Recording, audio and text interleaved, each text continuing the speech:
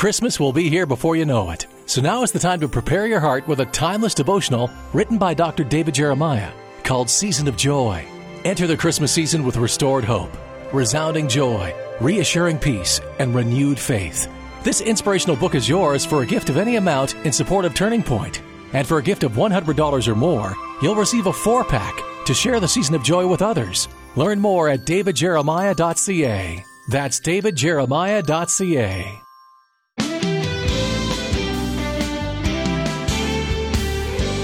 It's the subject that no one likes to talk about, but which impacts everyone: death. If you're a believer living in fear of death, take heart. Today on Turning Point, Dr. David Jeremiah reveals why Christians can face death without fear, confident of what lies beyond. Continuing his series on the rapture, the great disappearance, here's David to introduce today's compelling message, If We Die. We'll get to our study in just a moment. I do want to keep telling you about this book because everything we're talking about every day is in this book. And this book is yours for the asking when you send a gift of any amount to Turning Point during this month. The rapture could occur at any moment, even today. If it did, would you be ready? In The Great Disappearance, 31 Ways to Be Rapture Ready by Dr. David Jeremiah, he explains exactly what will happen before, at the moment of, and after the rapture. In 31 short, easy-to-read chapters, Dr. Jeremiah answers questions like, will children be raptured? What will happen to our bodies at the moment of resurrection? And will those left behind still have an opportunity to receive Christ as their Savior? Drawing from decades of biblical study, Dr. Jeremiah answers all these questions and many more, not with sensationalism, but with solid biblical truth. This is motivational prophecy, inspiring you to live boldly and expectantly in today's world. Request The Great Disappearance by Dr. Jeremiah, plus the Perhaps Today bookmark, when you give a gift of any amount in support of the ministry of Turning Point. Be rapture ready. Request The Great Disappearance book from Turning Point today. Please ask for your copy of this book when you send your gift, and thank you for helping us continue to teach the Word of God in this very needy world. Well, let's begin our discussion. You know, we've been having such a great time talking about our fears. It's interesting to me that as we've gone through this, I can identify in my own life some places of fear that are a part of each one of these things we've talked about. All of us identify with this. One of the reasons why we come and we want to talk about this, want to learn about it, is because it's so much a part of our life. You can't be alive and not experience these things. We've talked about a number of different kinds of fears. You might be interested to know that on all of the major lists of what people are afraid of, and I think this is probably not thought through very carefully by most people, the number one thing on almost every list is public speaking. Now, that would say that people are more afraid of public speaking than they are of disease. I don't know that I believe that, but at least in the moment when they fill out their little questionnaire, they believe it, probably because they've been asked to do it and it strikes terror into their heart. But second or third on almost every list that I've seen during this time of research is the fear of dying or the fear of death. And that's because nobody knows what to think about it. If they don't know the Word of God, if they don't know what the Bible says, death is this big mystery to them. I remember reading that Woody Allen once said, "It's not that I'm afraid of dying, I just don't want to be there when it happens." He had apparently given some thought to this because he went on to contribute this encouraging line. He said, "I do not want to achieve immortality through my work. I want to achieve immortality through not dying. I don't want to live on in the hearts of my countrymen. I would rather live on in my apartment." And he probably expresses the sentiments of a lot of folks. It's interesting to me how we treat the subject of death differently than we treat any other subject. It is the ultimate obscene word for many people. Rather than simply saying, "he died," think of the endless supply of euphemisms we plug in. We say, "he passed on," "he went to a better place," "he was called home," "he went to sleep," he departed this life. Or if Shakespeare is your thing, he shuffled off this mortal coil. Did you know there's an internet page you can look up that has over 200 ways of saying death without saying the word? The poet John Betjeman wanted to know, why do people waste their breath inventing deity names for death? And we do it, don't we? We all do it. Joseph Bailey tells us how foolish it is. For you see, death plays no favorites and cuts no deals. Dairy farmer and sales executive live in death's shadow with Nobel Prize winner and prostitute, mother, infant, teen, old man. The hearse stands waiting for the surgeon who transplants a heart as well as the hopeful recipient. For the funeral director as well as the corpse he manipulates, death spares nobody. What if I promised you that we could change forever the way that you look at death? Perhaps move it out of the fear category altogether. What if we would take on this subject for a few moments from the Bible and pull death out of the terrifying darkness once and for all? If you will stay focused, I think I can do that because the Bible does that. Before we go any further, we need to discuss what we mean when we talk about death. In the Bible, there are 3 different descriptions of death. Let me give you the key word for all 3 of them. It's the word separation. Say that with me. Separation. In every 3 instances where death is mentioned in the Bible, it always involves separation. Let's begin, first of all, with physical death. What is physical death? Physical death is the separation of the soul and the spirit from the body. What happens when a person dies? Their body stays here, but their body without a soul and spirit is not functioning any longer, so the body is buried, but the soul and spirit go to be either with God or apart from God. And so physical death is first and foremost the separation of the soul and spirit from the body. It is a time of separation. If you study the Bible, you will see this come up several places. For instance, James 2:26 says, "The body without the spirit is dead." When Rachel, the wife of the Old Testament patriarch Jacob, died while giving birth to their son, the scripture says, "And so it was as her soul was departing, that she called his name Ben-Oni." When Rachel died, what happened? Her soul departed.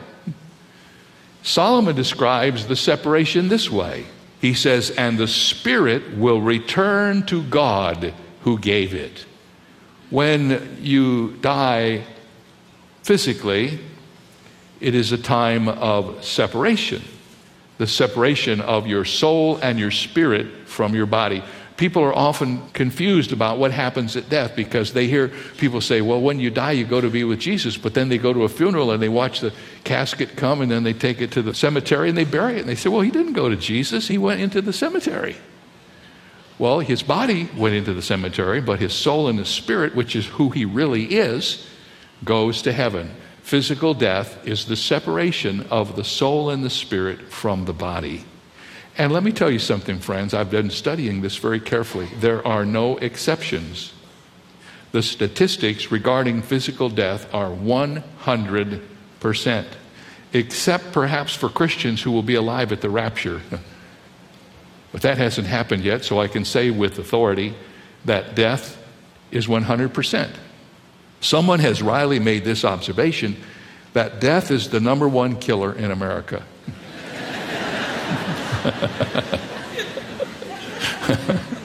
Physical death. So I know this is kind of a serious subject, but we don't have to be so serious about it.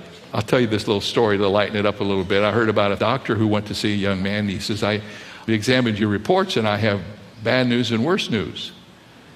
He says, well, what do you mean? He says, well, I have bad news and I have worse news. What news would you like to have first? And he said, give me the bad news. He said, we've looked at your tests and you have 48 hours to live. He says, well, what could be worse than that? What's the worst news? He said, we've been looking for you since yesterday. So,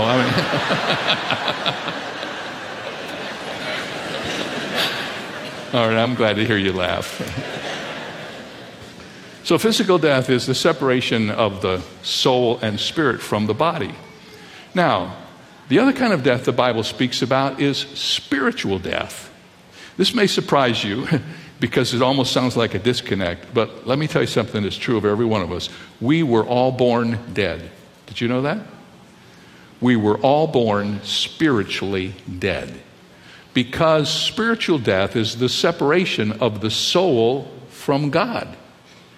And when you are born, you do not have a relationship with God, except for the protective custody of those who are under the age of accountability. But spiritual death is simply your soul being separated from God. You don't have any relationship with Him. You don't have fellowship with Him. We are separated from Him because of sin. And the Bible says the wages of sin are death. When sin entered the world through Adam, it spread to everyone so that every unregenerate man and woman is dead spiritually, separated from God. So physical death is the separation of your soul from your body. Spiritual death is the separation of your soul from God. And then there's a third kind of death that's mentioned in the Bible. And let me tell you something. This is the one you don't want to mess with. You don't want to experience this. Of all the other things I've said so far, please make sure you don't get on this list. This is called the second death. Even though it's the third on our list, it's called the second death. And we read about it in the book of Revelation. And the sea gave up the dead who were in it, and death and Hades delivered up the dead who were in them, and they were judged, each according to his works.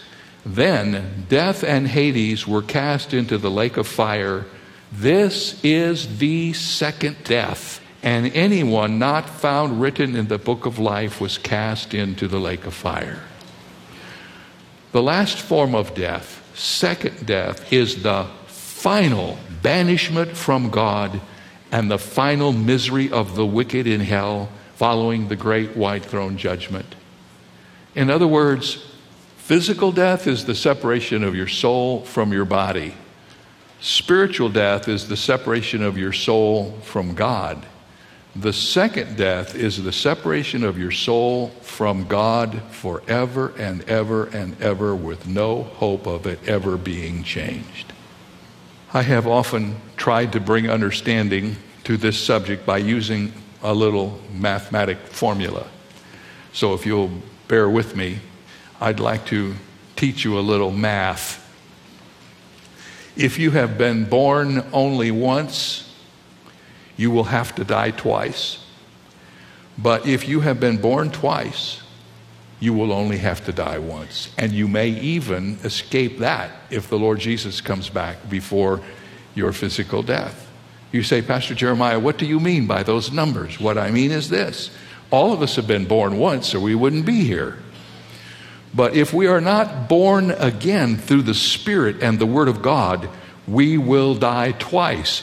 We will die physically when our soul is separated from our body, and then we will die spiritually when our soul is separated from God.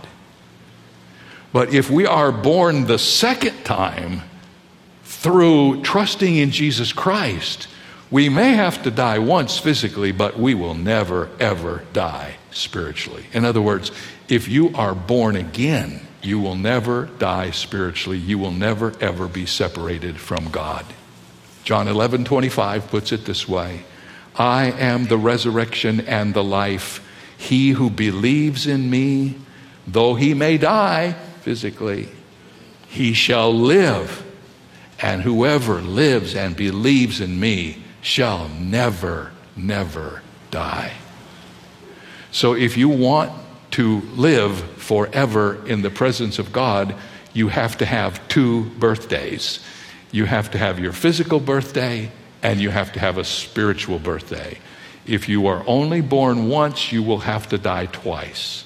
But if you are born twice, you will only ever have to think about dying once. That's the fact of death and the faces of death.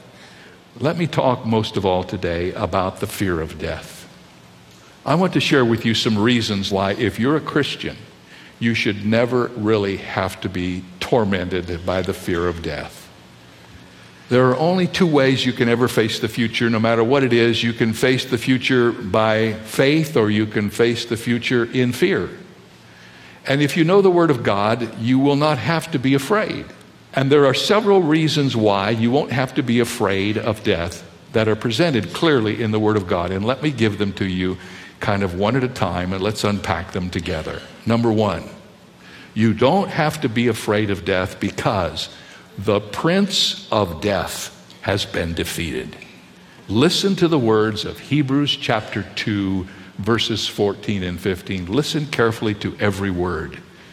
Inasmuch then as the children have partaken of flesh and blood, that is us, Jesus himself likewise shared in the same. In other words, he became flesh and blood, that through death he might destroy him who had the power of death, that is the devil, and release those who through the fear of death were all their lifetime subject to bondage. The author of the book of Hebrews declares that Jesus has conquered death by death and has freed us from the fear of death. He says in the book of Hebrews that there are some people who live their whole lives in bondage because of their fear of death. Have you ever known anybody like that? People who are just paranoid and freak out over the thought of dying. I had a friend back in Fort Wayne when I was a pastor back there who was a very successful man. He ran his business out of the basement of his home. He manipulated stocks and bonds, and he was very good at it. But this man was living in the bondage of death. I went to visit him one time, and he showed me around, and I noticed every room that I walked into, there was an oxygen tank. In every room, there was an oxygen tank in the bathroom. And then he took me to see his boat. There were oxygen tanks all over his yacht.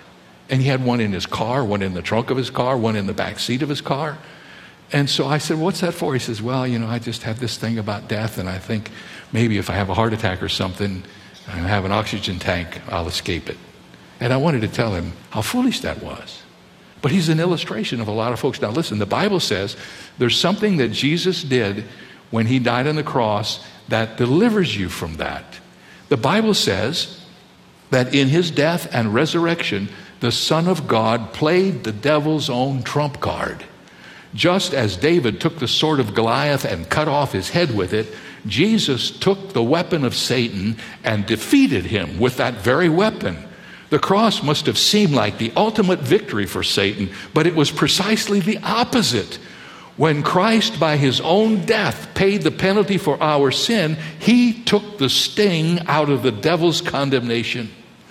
And when Jesus stepped out from the open tomb on Resurrection Sunday, Satan's defeat was absolutely certain. His weapon of death had been destroyed. He is still alive and active, but his failure is a foregone conclusion.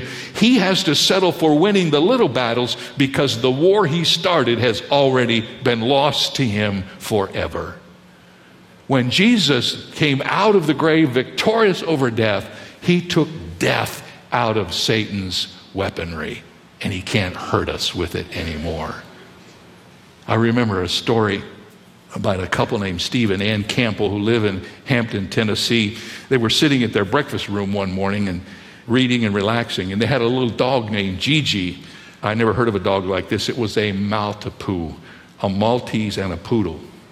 And this little dog was asleep on the bench in the bay window, and suddenly a jolt rocked the room and toppled Gigi from the bench. And nothing was hurt but the little dog's pride.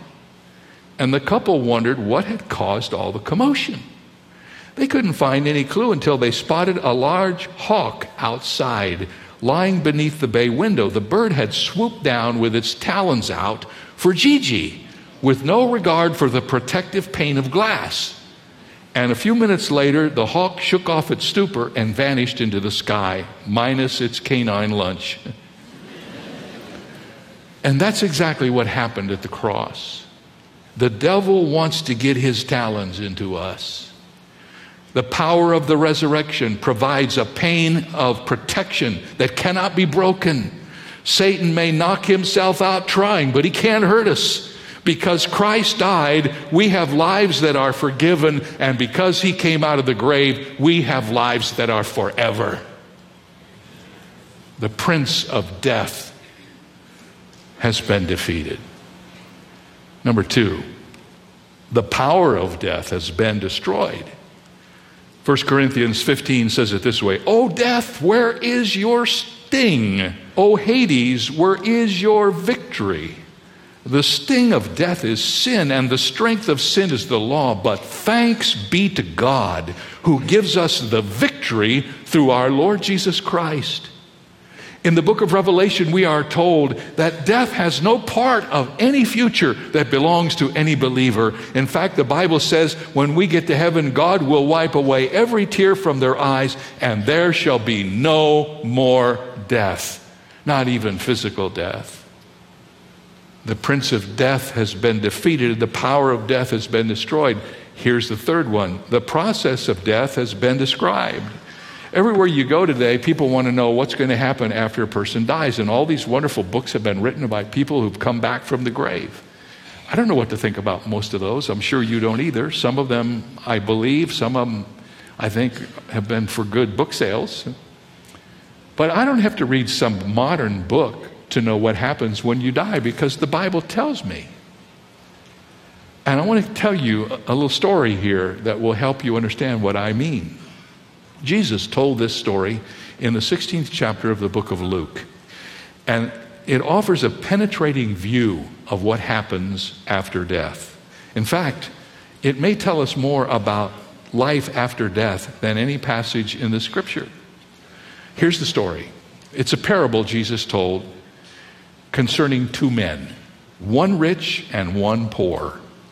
Now, the poor man's name we know, it was Lazarus. And we don't know the rich man's name, but we do know something about his lifestyle, because Jesus tells us that this rich man wears the finest clothing, he eats the finest food, he has had the best, and he has let everyone know about it, even the beggars who lie at his gates trying to get some of the crumbs that he might drop to them. The poor man, Lazarus, who hopes to be thrown a few crumbs from the bountiful table, is not only hungry, but the scripture tells us, and this is pretty gross, that he's very ill, covered with sores, and the town dogs lick the sores on his body. He is one miserable creature living a miserable existence. Now watch. Lazarus does possess one thing that no one can take away from him, and that is his love for God. The rich man possesses one thing he can't keep, his life.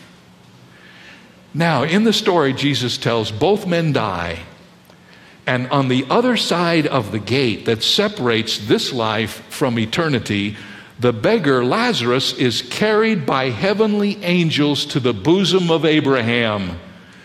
Now he is kissed by the angels instead of licked by the dogs. The Bible just says that the rich man died.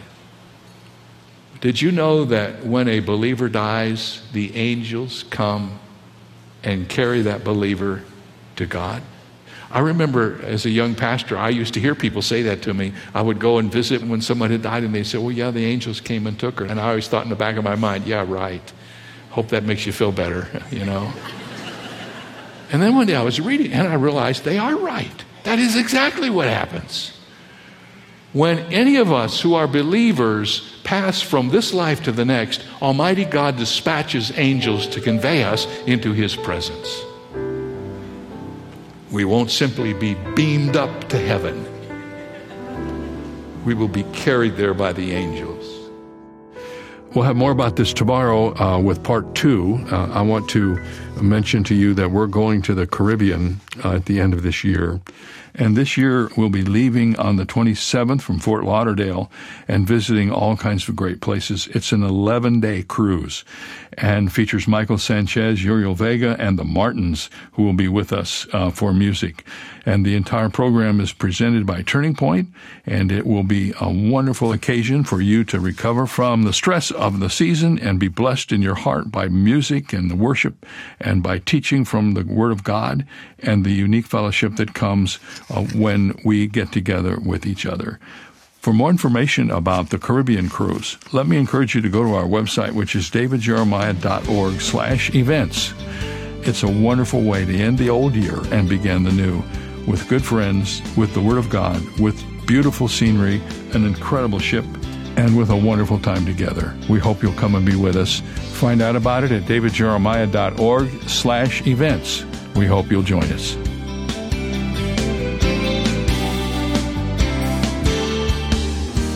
For more information on Dr. Jeremiah's series, The Great Disappearance, please visit our website, where you'll also find 2 free ways to help you stay connected: our monthly magazine, Turning Points, and our daily email devotional.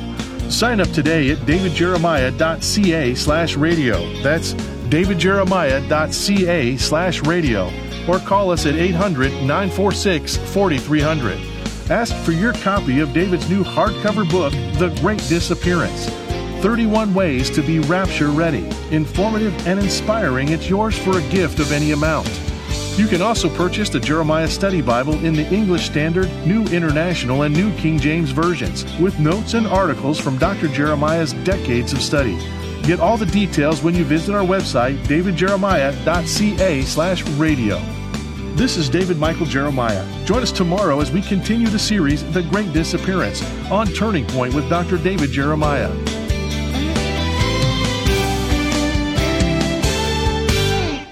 If you're looking to enhance your personal or group Bible study, look no further than the Jeremiah Bible Study Series. In each volume, Dr. David Jeremiah helps you understand what the Bible says and how to apply it. Along the way, you will gain insights into the text, identify key themes, and be challenged to apply the truth found in Scripture to your life. Get your copy today. Learn more at davidjeremiah.ca/study. That's davidjeremiah.ca/study.